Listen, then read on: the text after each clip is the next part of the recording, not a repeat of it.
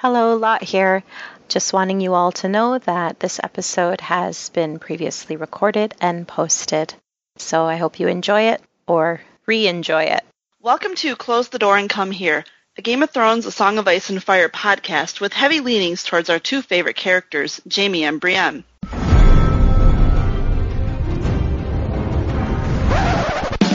There was a bear there, all black and brown and covered in hair. From there to here, from here to there, the maiden fair. Tonight we move on from the Vale in our recap of Catelyn's chapters with Catelyn 8 from A Game of Thrones. General spoiler warnings for all of Game of Thrones and A Song of Ice and Fire. I'm Guile, and I am joined here tonight by Clotho. Hi, I'm Clotho Spindle on Tumblr. Kama. Hi, I'm Kama. Grammar Saves Lives on Tumblr. Mitchell. Hey, I'm Mitchell, the fake Mitch M on Twitter, and Mitch Mart on Snapchat. And Mo. Hey, I'm Mo, and I'm Useful Spinster on Tumblr. And just a reminder, our wonderful moderator Lot is on maternity leave. Just so people know she didn't die or something. You know, it's Game of Thrones. We might get a little bit morbid. Pat would be proud of that. Yes, she would. Not a lot of gore this chapter yet for her. So I want to recap kind of where we are in A Game of Thrones right now, and basically a lot of shit's gone down since our last chapter. Ned sent Beric Dondarrion and company to the Riverlands to deal with Gregor Clegane, and he also confronted Cersei with the truth about her children's father. In the meantime, Robert died from injuries during his hunt, and when Ned tried to deny Joffrey's claim to the throne, Littlefinger betrayed him. Ned was imprisoned, his men were killed, Sansa is currently a hostage of the Lannisters, and Arya is nowhere to be found. Meanwhile, at Winterfell, Robb called the banners and marched his army south. So basically, everything's going to hell for everyone at this point in the story. Shit hit the fan. Shit really, really hit the fan hard. And we catch up with Kat, and she's being accompanied by the Manderley boys and 1,500 Manderley men to Robb's army. And I love her description of the Manderleys. His boys were both older than Catelyn, and she might have wished that they did not take after their father quite so closely. Sir Willis was only a few eels short of not being able to mount his own horse. She pitied the poor animal. Sir Wendell, the younger boy, would have been the fattest man she'd ever known had she only neglected to meet his father and brother. Willis was quiet and formal, Wendell loud and boisterous. Both had ostentatious walrus mustaches and heads as bare as a baby's bottom. Neither seemed to own a single garment that was not spotted with food stains. Yet she liked them well enough. They had gotten her to Robb, as their father had vowed, and nothing else mattered. I mean, if you don't love the Manderleys now, I just feel like you need to stop reading. They're like, there are people in your life who've gone, when they were kids, they were called, like, Little Ricky or something like that. And now they're 72, and people are still calling them Little Ricky, and it's very weird. It's kind of like that. That's exactly who they are. Oh, my God. Like in the movie Better Off Dead, like yes. That guy. That's him. It's so, it's kind of, again, I think I'm going to come back to this theme in this chapter pretty often, that on its face it's one thing, but then reading it through after knowing what's going to happen, it's just like tragedy upon tragedy upon tragedy. Yeah, you just sit here going, no, don't, no. Whatever you're thinking of doing, don't. Just don't. Do the opposite. Wave them off. So they arrive at Moat Cailin, and the Blackfish who is with them, so the Blackfish is with Cat, is immediately skeptical of its reputation as an impregnable fortress. But Cat points out to him that, nope, the rune is really a death trap. She notices the standards on the towers, Umbers, Karstarks, and Starks, and she follows the banner to find Robb surrounded by his bannermen. And there's a sweet little passage. Mother, he said, his voice thick with emotion. Catelyn wanted to run to him, to kiss his sweet brow, to wrap him in her arms and hold him so tightly that he would never come to harm. But here, in front of his lord, she dared not. He was playing a man's part now, and she would not take that away from him. I remember the first time I read this, and it's like, oh, she's being a good mom, she understands what he's going through. But reading it now, all I can think of is the parallel to their very last moments together. And I just, like, my note just says, sob. Yeah. Yeah, the foreshadowing is so intense. I thought of Yeah, that too. Just like, oh, throughout this whole like reread, it's been like, oh God, I don't know whether I would love to know how much he had actually planned and how much he just sort of drew upon. Because he definitely, yeah, I mean, I would love to know too, because you can see the genesis of what Cat becomes, but knowing his style of writing, it's hard to suspect him of planting those seeds this early in the story. Right. Yeah, I wonder, maybe he went back and he looked at certain things and certain scenes and set up, parallels in hindsight, kind of. I don't know. Yeah, that down the line. Yeah. maybe that explains why, some of the length of time it takes him to write too. If, every scene he's like, oh, are there any parallels that I can draw? Yeah, I know, and that's the thing. I mean, it really feels like you look at it, and it's either some of the things you just can't be reading into. They just have to be, like, direct connections, but, man. This one seems, like, very natural if he did plan it. Yeah, it did. Yeah, maybe he made, like, a note and, like, just went back to it then. Mm-hmm. What was the first thing? Because I think this is probably, other than the scene in Bran's room, this is probably their first kind of alone scene in a way, or they're not quite alone, but it's, one of their few scenes, or one of their very first scenes together, I should say. So the men greet Cat, the Manderleys, and the Blackfish, and we meet Roose Bolton, dun dun dun, who immediately, although really, actually, that's the wrong music for him. It has to be a little bit more, a little bit cooler than that. Yeah. He immediately asks Cat if she still holds Tyrion Lannister hostage, and she has to admit she doesn't, and thinks of her tense parting with her sister. She had offered to foster Robert at Winterfell, and Lisa threatened to send her through the moon door, which seems to be like their solution for everything. Man, reading that, that's wild. I know from the other, how intense she is, but to say that to your sister, right? She's over the top. I think because there's an awful lot wrong with that lady mentally. Yeah. A lot of jealousy and lots of. Oh, I think it's well beyond that. I mean, I would say like polite would be, thanks, no, we're going to keep them at home for a while. Or jealous would be, you just want to get your claws in him, get the hell out. And then there's the whole other level of, I will toss you through the moon door myself. Yeah. And that just takes it to a whole other level of, there's something really wrong with that woman. Yeah, that's just straight up paranoia from her. Yeah. Does George have any siblings, do we know? Oh.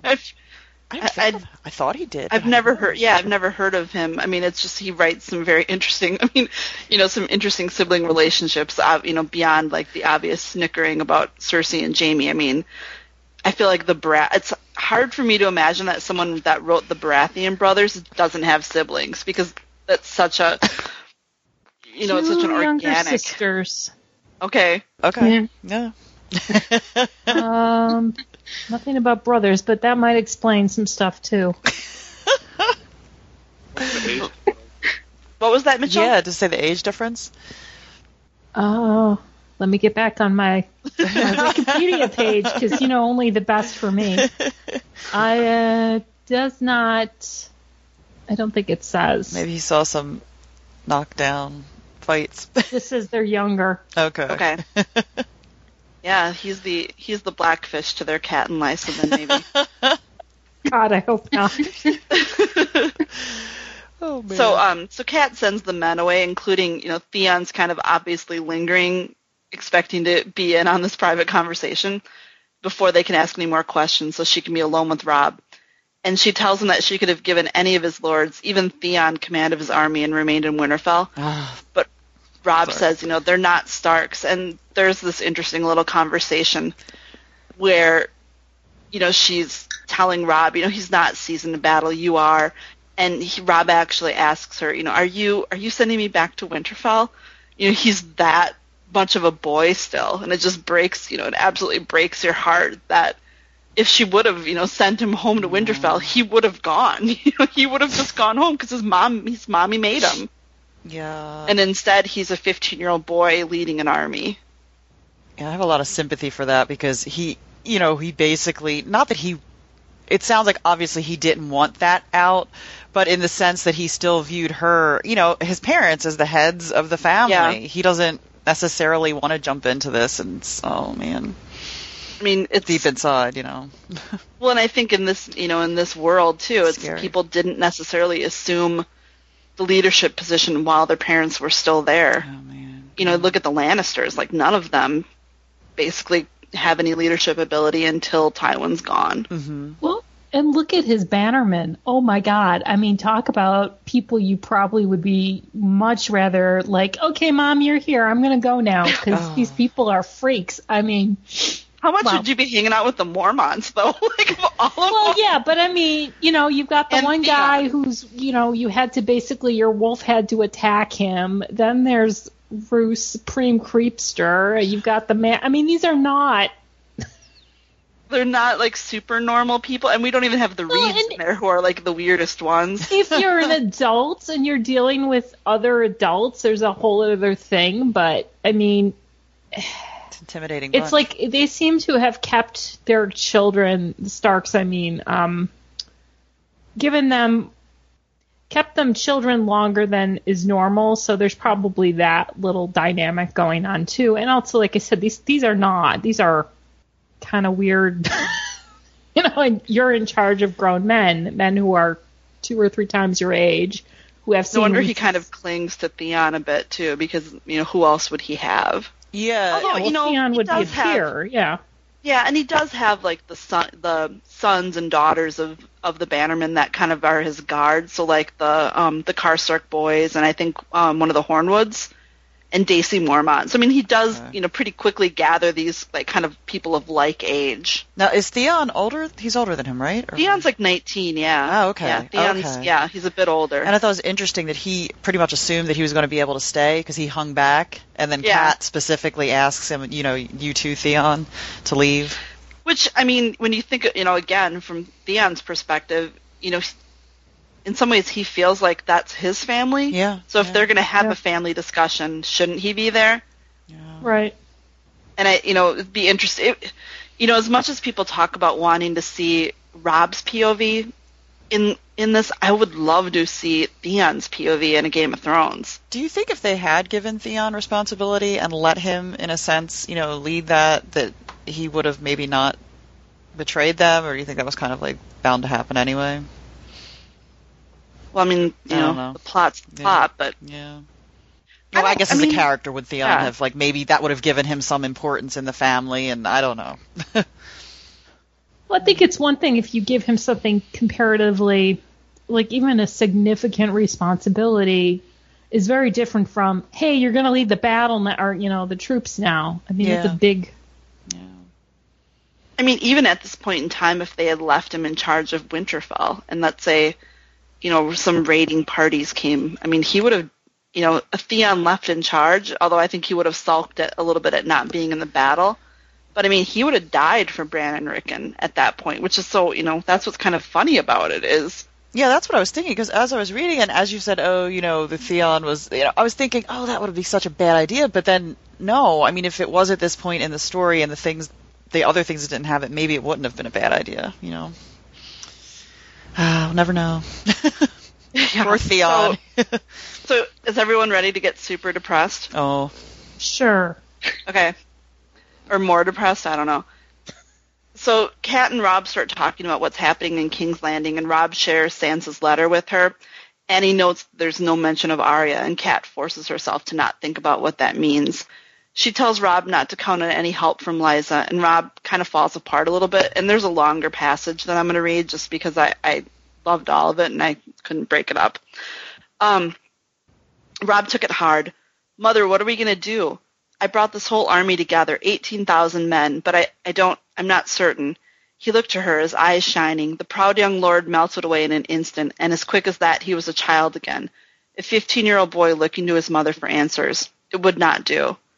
What are you so afraid of, Robb? She asked gently. He turned his head away to hide the first tear. If we march, even if we win, the Lannisters hold Sansa and Father. They'll kill them, won't they? They want us to think so. You mean they're lying? I do not know, Robb. What I do know is that you have no choice. If you go to King's Landing and swear fealty, you will never be allowed to leave. If you turn your tail and retreat to Winterfell, your lords will lose all respect for you. Some may even go over to the Lannisters. Then the Queen, with that much less to fear, can do as she likes with her prisoners. Our best hope, our only true hope, is that you can defeat the foe in the field.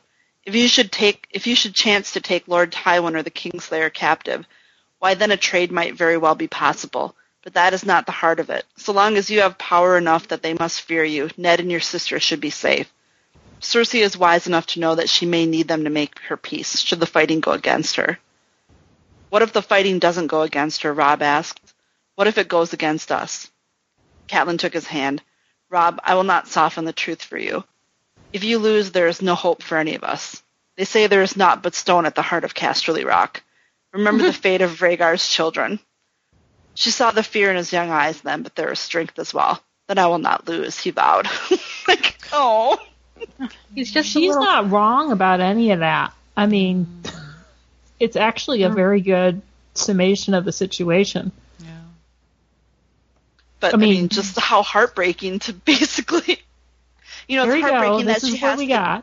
Sorry. It's heartbreaking that she has to tell him that, but then it's equally heartbreaking that they do lose. He does lose.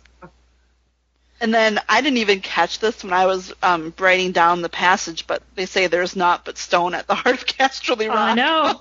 Oh, God. George, I see you. I get a little emotional over that passage, just thinking, that thinking that it does go against them, and that she knows, and she knows it's all her fault. She's laying it out for him. There's this very narrow path, and this is the only way we're going to make it through. And she's right. Nobody is counting on Joffrey to be, or Littlefinger, to fuck it all up.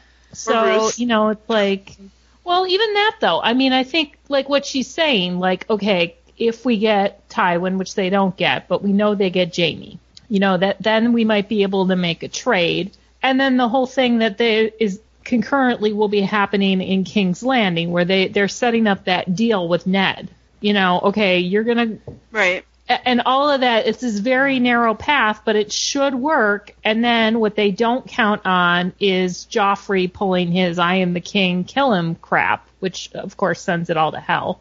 And then they don't count on Roose Bolton betraying him. Well, and there's stuff, and I'll wait till we get to the end of the chapter that sets up how the first betrayal is going to happen. And has this only been a few weeks? Is that too short of a time frame because it doesn't seem like it's been that long. No, I mean, shit pretty much all goes down pretty dramatically in King's Landing. Yeah. As soon as, I think Ned probably confronts Cersei, the day Robert's being, bored to death, basically. It's pretty overwhelming for anyone to handle, and then to realize, as rash as that was in the inn and taking Tyrion, that's a lot. To suddenly be facing the whole entire Lannister army is wild. Yeah, and to have, Ned, and, they don't even really mention Arya. So one thing, I have a couple questions, and this one fits in here a little bit. Isn't it weird that Kat never, ever thinks about Bran or Rickon? She never thinks about them. Is it because she assumes they're safe? Does she just think Winterfell's that strong? That's a good point. Or even, I don't recall anything in any of her chapters that would have even told her that Bran was awake. Oh, yeah. That's a good point. It's like George just kind of forgot that she would probably, still care about Somebody should have sent a raven. Right. And, Rickon's this little 3-year-old boy. It's just, I don't know. It's just weird. I feel she's got a lot on her plate, but I would think there'd be some longing on her part to just go back to Winterfell herself, I would be willing to say that could be an error on George's part. That wouldn't be a character thing, that he probably should have injected a little, because definitely being 3 years old. Even Rickon was young. Moms think about those things. Well, she's remember. Trusted, go ahead. Sorry. she's putting a lot of trust in like Maester Luwin being there still, and she sent Roderick back, so she's probably putting most of her trust in knowing that at least those two are there to help guide them while she's away. I don't know. Yeah. There was, I think somebody there's like, I don't know if it's a Thus Spake Martin or it was an interview or something, but I believe Martin said that one of the things he regretted was not, for instance, setting up more of a relationship between, I think someone must have asked him about Catelyn's relationship with Arya and had this idea that they were antagonistic, and he said something like he wished he had kind of set up that stuff more. I mean, it's a fast book, and which is, I think, what makes it so enjoyable as compared to, say, the fourth and fifth books, which are much more dense. I think because it's really kind of, there's not as much going on. It's wait, that's not the wrong way to say it. It's less, I mean, she would be literally drowning in her tears if she was thinking about Arya and thinking about Sansa and thinking about Ned and thinking about Robb and thinking about Bran and thinking about Rickon. Yeah, and I think it's also the nature of the whole POV structure. You know, we know he's awake. Maybe George is like, I've got this much plot to get out. Yeah. So. Yeah, and maybe she thinks about them before bed. It's just off POV. Yeah, I mean, she certainly drowns in her tears in the next book. So this one, she's a little more strategic. So speaking of the strategy of it, Robb and Kat kind of get into it, and this kind of reminds me of the show a little bit, where I feel like 90% of their scenes were like the two of them looking at a map. Yeah. So this was like a nice, hey, okay, this looks familiar to me. So Robb tells Kat about the battles that have already been fought in the Riverlands, and Jaime routed Edmund's forces at the Golden Tooth, while Tywin brought a second army from the south. And Robb keeps not being able to remember Beric Dondarrion's name, which I just found funny. But he does know that his forces were defeated and that Tywin controls the King's Road and is marching north towards Harrenhal. When you read this now and they mention, like, you know, the Kingslayer doing this and that, are you kind of like, yeah, Jaime, go. I have a little pride in Jaime winning, you know, some of these battles, I have to say. I did. Robb thinks that they need to march south to meet Tywin's army, but Kat counters that they're in a strong defensive position now. But she knows that Robb's bannermen can't stay at Moat Cailin forever, so they are basically in a position where they have to force some decisive action. Robb says that the Great John wants to attack Tywin in force, while the Glovers and Karstarks think he should go around Tywin's army and meet up with Edmure against Jaime. And Kat simply counsels Robb to be decisive in front of his men. She tells him to command. And I think he's a little bit taken aback at that, but, you know, he clearly almost immediately rises to that challenge. And he draws up a map and outlines his strategy, which is to leave a really small force at Moat Cailin of archers, which be interesting. I can't remember what happens to them. Can anyone? No. Mm-mm. Okay, thank you. Mitchell, It's not just me. Maybe, I don't know. Check back in with Moat Cailin to like the Ironborn are there, right? Right, that's what I'm thinking. And so I wonder if they're defeated by the Ironborn, by like Ash's forces, right? Yeah. I don't know. Victarion holds it. But there's that whole weird plot of, like, if you follow Ned's, like, bones back ending, they, like, disappear somewhere around, like, the neck at Moat Cailin. Oh. Because they never get Winterfell. So I feel like somewhere in there is the answer. Yeah, there's, like, 3 archer dudes who are going to be, like, the guys in Gilligan's Island that, like, they would run into that still thought World War II was going on. I don't know. My random old person reference of the day. So he's going to leave that force at Moat Cailin and then split his force into luring Tywin to engage part of his army while the rest makes for River Run. And Robb plans to give Great John command of the forces against Tywin. And I have a short passage. It was his first misstep at how to make him see it without wounding his fledgling confidence. Your father once told me that the Great John was as fearless as any man he had ever known. Robb grinned. Grey Wind ate 2 of his fingers and he laughed about it. So you agree then? Your father is not fearless, Catelyn pointed out. He is brave, but that is very different. Her son considered that for a moment. The eastern host will be all that stands between Lord Tywin and Winterfell, he said thoughtfully. Well, them and whatever few bowmen I leave here at the moat. So I don't want someone fearless, do I? No, you want cold cunning, I should think, not courage. Roose Bolton, Robb said at once. That man scares me. Then let us pray he will scare Tywin Lannister as well. This is, I think, the first, because this is what's going to be it's the Green Fork, right? The Battle of the Green Fork. Yep. And this is where Roose sets up to basically take out his neighbors. He throws the battle. Yep. And then, like the Hornwoods, they say it like Cowan on the show. I don't know if that's how you say it. The Glovers, but he's basically taking out the people who are like adjoining his land. And years ago, he hasn't completely thrown in with Tywin at that point. No, he's I think it's like putting himself in an advantageous position. Yeah, I think it's very much he's sort of setting up things like he's like, okay, here's the situation. I can take advantage of this, and I'm now going to be, because I think with Hornwoods, what ends up happening is that it's just that old lady left after the battle. Right, the Glovers end up in captured and but basically he's kind of setting it up so that when he does go back home, he's going to have a lot more land than he had before. But I don't think he's like in league with anyone at this point. I think he's just like, oh. Yeah, he's using it. He's eliminating his enemies at home and abroad. Well, and I think the abroad part, happens the next time we meet up with them, because I think they're at the towers, and isn't that when he gets married? Is that when he gets Walda? I think so. I think they're married because I remember there's a bit where Catelyn is surprised to hear. But I think Arya actually hears when she's in Harrenhal. She actually, he's married there, I know. Yeah. So Catelyn agrees with the Roose Bolton decision and tells Robb that she's not going home to Winterfell. She's staying with Robb and going to Riverrun. And the chapter ends on this line, which is, I think, kind of brilliant. I actually bolded and made it bigger font in my notes. Just inside information. Catelyn had fought to keep herself strong, for Ned's sake and for the stubborn, brave son of theirs. She had put despair and fear aside as if they were garments she did not choose to wear. But now she saw that she had donned them after all. God. Foreshadowing, my God. I mean, do you guys, so one of the questions I have is, do these chapters read like a death march just because we know what happens? Like, do you remember if you ever read them or ever, or even in the show when you were watching it, did you think this was just all doom, or did you think that they had a chance?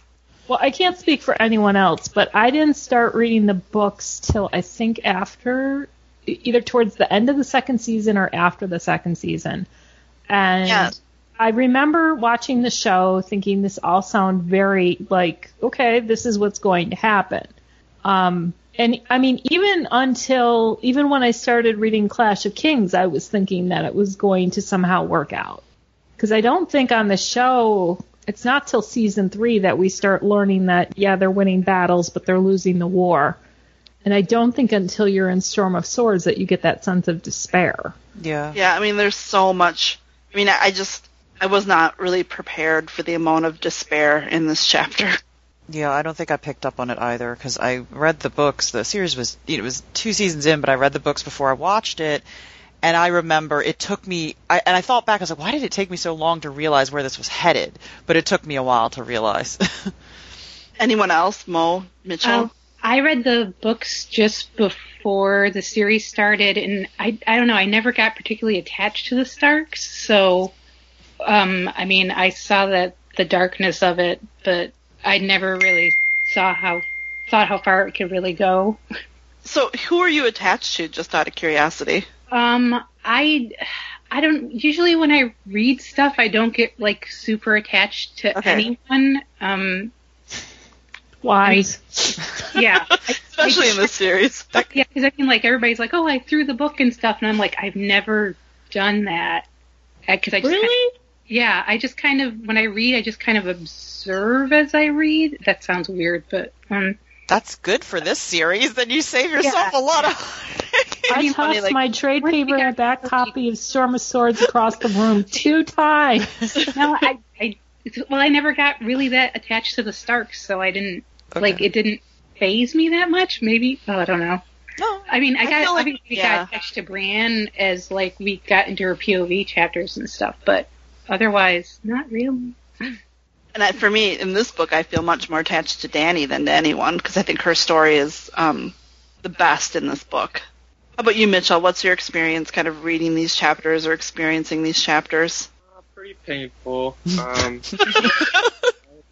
In like the 2 months after season 5 ended, so I knew how it was going to go down with Robb and Catelyn, and really it was just like the whole way through.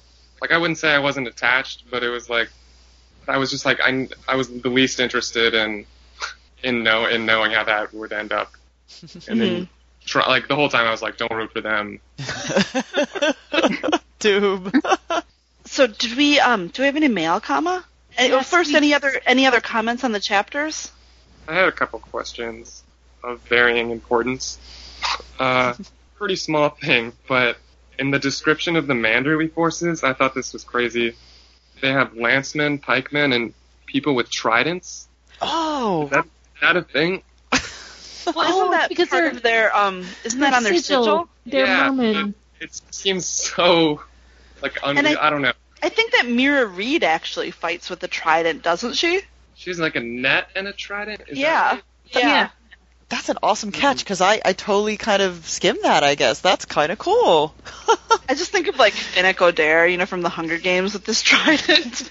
I thought of that, too, because also when I read that, I was like, this can't be a useful weapon. Like, I refuse to believe that like, use two hands? Like, what's the deal with that? Gosh. Yeah, I can see people spinning it and stabbing it. Isn't there a brand of tuna with the merman with a trident, or am I making that up? No, I think you're right. Yeah.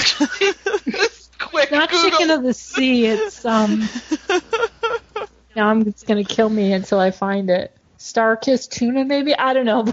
It's probably not. Yeah, I think that is. I think it's like the fish with like a. Well, there's a Trident brand tuna, but they apparently do not have a trident on their logo. Chicken of the Sea is the mermaid. What was the Star-kissed was the other one? This is going on the episode description.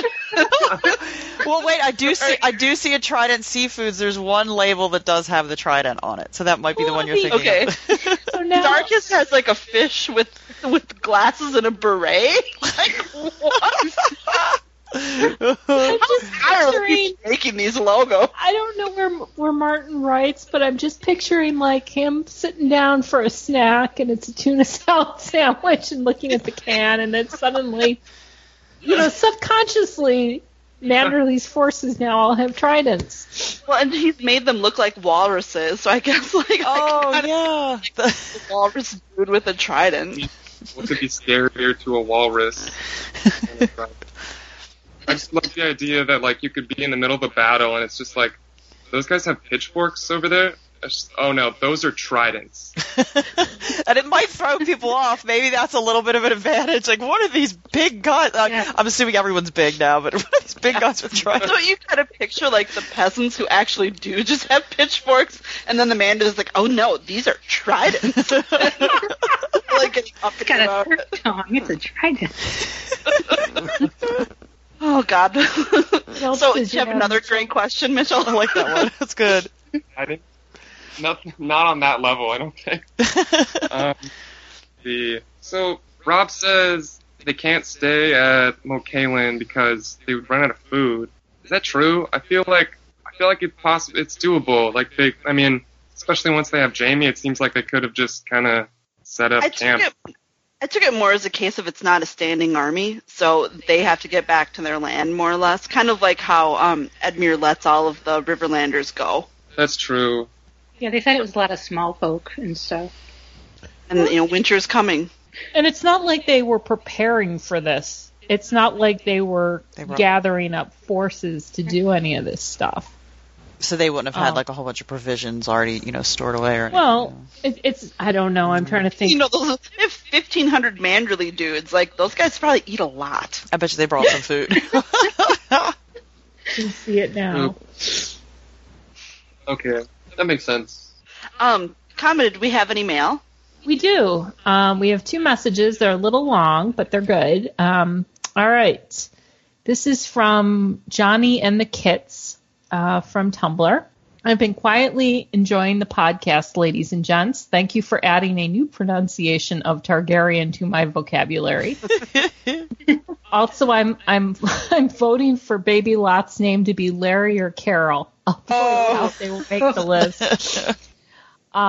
In the last podcast, you were discussing Varys and Peter. I'm a House Baelish creeper, so I remember far too many details about this man.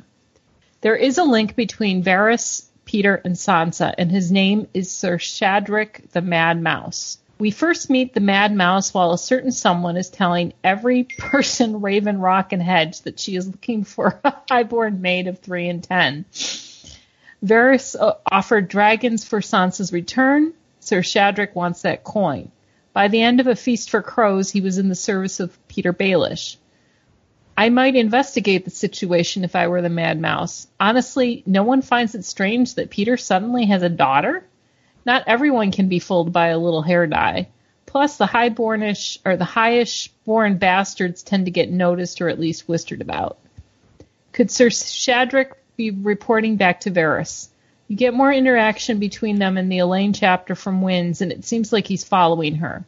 At one point, she physically runs into him and then asks if he'll join the melee, to which he replies, "A good melee is all a hedge knight can hope for, unless he stumbles on a bag of dragons, and that's not likely, is it? Subtle George." I honestly can't remember if Peter has dropped any hints about Aegon, but that doesn't seem like something he'd share with Sansa. Plus, he might not bet on a might-be prince that he can't maneuver. Currently, Varys might have one up on Peter. Sorry if I rambled on a bit too long, but you know House Baelish can't abide long silences. So I feel like cracking my knuckles here because, boy, there's nothing I like more than Sir Shadrick speculation. So I was loving this message. So my first comment on it is I don't know that there's necessarily a link between Varys and Sir Shadrick, though, because I think, it wasn't really Varys offering money for Sansa. It was really, Cersei, right? Like, Varys isn't offering, or am I wrong? Tell me if I'm wrong. If Varys was actually offering money, like, himself for her return, or if it was really the crown offering it. Does he have his little birds out there looking for her? Well, it's like not that long after Sansa disappears that Varys disappears. That's kind of what is stopping me a little bit. If you think he's gone as soon as, he's gone with Tyrion, basically. So, a couple, like maybe a few weeks after Sansa disappears. Yeah. So I always sort of thought of, Sir Shadrick just being more on the face of what he appears to be, just like an opportunistic hedge knight, more or less. But yeah, I think he is absolutely. I've kind of thought that it's very likely that he does nab Sansa from this tournament that she's planning, and then Sansa might end up getting like double kidnapped by the multitude of people in the Riverlands. Let's count them off. Who could, you got the Hound, you have the Blackfish, you have Jaime and Brienne, you have the Brotherhood Without Banners, you have Nymeриa's Wolf Pack. You got like a whole shit ton of people who could be grabbing her as soon as she comes down from the Vale with anyone. Well, I think you might be onto something. You don't necessarily have to have a reward out there. For someone to be going, hey, this is, I can do the math. This is probably Sansa Stark, and I bet you there are a shitload of people who would pay good money for her. Oh, yeah, and I think, I saw a thing up at the post office, I'll go. Well, I'm assuming that Cersei has a reward for her return as well. I don't even know if you need that. I'm just saying, that's part of the danger. Sell her to the highest there might bidder. just be some random guy going, oh, hey, someone must want her. Kind of like the Hound is kind of like that with Arya. Yeah. Mm-hmm. Isn't exactly, everyone else thinks she's dead, and he's more like, oh, well, I could, make money off of her. But yeah, I absolutely think that either Shadrick is going to abduct her from that tourney, or he is going to try, and a mystery knight, i.e. Brienne of Tarth, is going to beat him down at the tourney, because they will, she and Pod and Hyle will show up at this tourney in disguise, kind of. I don't know. Whatever it is, I'm sure it'll be horrible, and we'll be so glad that the show went with the storylines they did instead. She said sarcastically. I was going to say, but I mean, like Attorney with the Mystery Night. That sounds terrible. Who would want to watch that? We got one other message. This is from Stephen Yates, who sent us a Gmail. Hi, everybody at Close the Door and Come Here. Thanks for continuing to entertain with your excellent podcasts. Regarding whether or not Robert Aaron is Littlefinger's son, don't forget that when Hoster Tully is dying and delirious from milk of the poppy, he mentions the word tansy. This, it would seem, is a reference to tansy tea, used to produce abortions, which was given to Lysa because she had illegitimately conceived. There are other things he said that back this up, such as, in quotes, the blood. Hoster was presumably feeling guilty as this procedure had made it hard for Lysa to subsequently bear children. And the implication is that she had become pregnant by Peter Baelish when he had been staying at River Run recovering from his wounds from his fight with Brandon. And his low birth made this drastic move a necessity as Lysa needed to be married off to someone of higher status. As for whether Littlefinger would be willing to kill his own son, of course he would. He's Littlefinger. There's exclamation marks. Anyway, a bastard son is of no use and could, even if discovered, be a problem, so establishing him as Lord of the Vale, exploiting that power while you can, and then killing him makes sense. Hope that provides food for discussion. Sorry this email is so long, but like all George R.R. Martin subtext, it ain't simple. Thanks again for the podcast. All the best. I mean, there's a pretty huge taboo against kinslaying. I mean, I know Peter, killed his wife, so it really shouldn't be, that big of a stretch to think that he'd kill his son, but... I don't think he knows. I think the irony is something that George wouldn't be able to resist. Oh, that he doesn't know. I just don't think Lysa could handle, that kind of a... She couldn't handle that. No, I mean, I think on the show they're going that direction. I don't know in the books. Well... I don't know. I thought about it. I mean, it kind of makes sense, but... I forgot about all that tansy business. I'm glad you brought that up. Oh, yeah, that's from that whole moon tea thing. Yeah.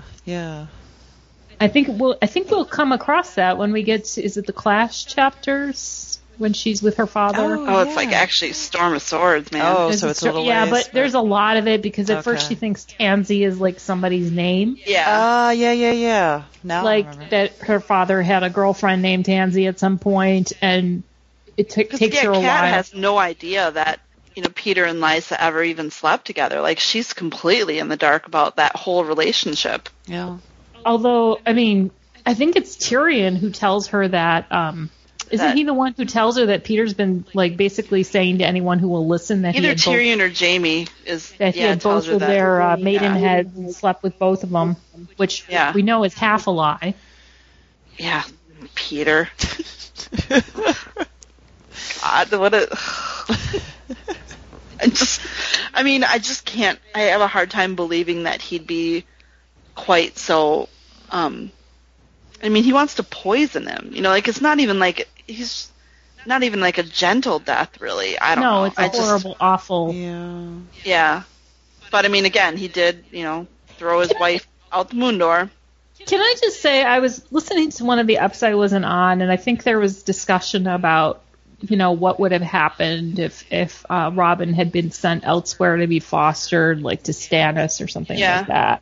And I think the show didn't kind of play this up, but I think what we keep forgetting is that Robert Aaron has a lot of problems that have nothing to do with his mother. I mean, he's got seizures, he's sort of sickly in a time when there really wouldn't be a lot of medication. I mean, I don't think it matters who's raising him. I mean, he might be, less of a little shit, but... Right. He might have been messed up in different ways. I think... He's not in good shape in an era when, the health care for a kid like that would have been non-existent. Maybe if he would have gone to Dorne. I mean, I'm sure both Tywin and Stannis would have spared no expense to make sure he was comfortable.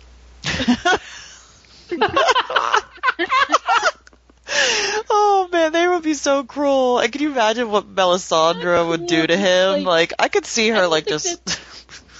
I don't he think would break him in half. It would be a level of frustration and these guys are drill sergeants and they've got this kid Well, I mean, it's like Sam and his father. Yeah. You can't tough love your kid into being a different person, basically. With or under certain things. Yeah.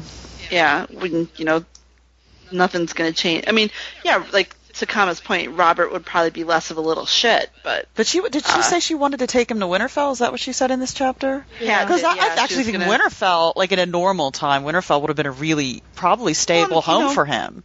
Yeah, hang out with his cousins, like best case scenario. Again, he's a sickly kid. It's like taking a someone who's tubercular into a wet jungle climate. I mean, it's like they got those hot springs though. Well, I mean that's true, but again, I think like I don't know. There's like I've found actually there's fanfic and stuff of how it would have like fixed it fic. I think that's part of the problem with he's just. The behavioral problems, you could deal with. There's certain things that Lysa has done, that have made this kid into a little monster, but he's got a whole whackload of problems that I don't think would be fixable. And he's probably not in a good sleep schedule, and that would help. Well, also, like, instead to say, like, the seizures themselves actually do have, like, a permanent negative effect on your brain and change your mood and so... He unfortunately that time period, if it sounds like they're not controlled. That would probably growing up with that he'd have major problems. Which is I'm sad. I mean I don't know. Maybe there's a corner of Essos where they're making breakthrough stuff. I don't know, but the poor kid was probably doomed from the start. If Qyburn can make an anti-dragon gun, how come he can't do some anti-seizure medications? There we go. Man. Get that man on it. If his seizures are at all like Jojen's seizures and like maybe connected to like Wargang or something, it seems like he could maybe leave Essos and maybe and there's no Weirwoods in the Eyrie, so maybe if he left the Eyrie, although I guess he would have been in King's Landing before. His own is Weirwood, so I'm thinking once he goes down to like the Gates of the Moon or wherever he's headed now, maybe he'll feel better. That would be really kind of cool if he, maybe the atmosphere, like, wouldn't that be weird if that was causing, like, if he was predispositioned to it? Did they ever say if he was having these in King's Landing? Like, was he just sickly from birth? That would be interesting. It sounds like he was pretty sick from birth.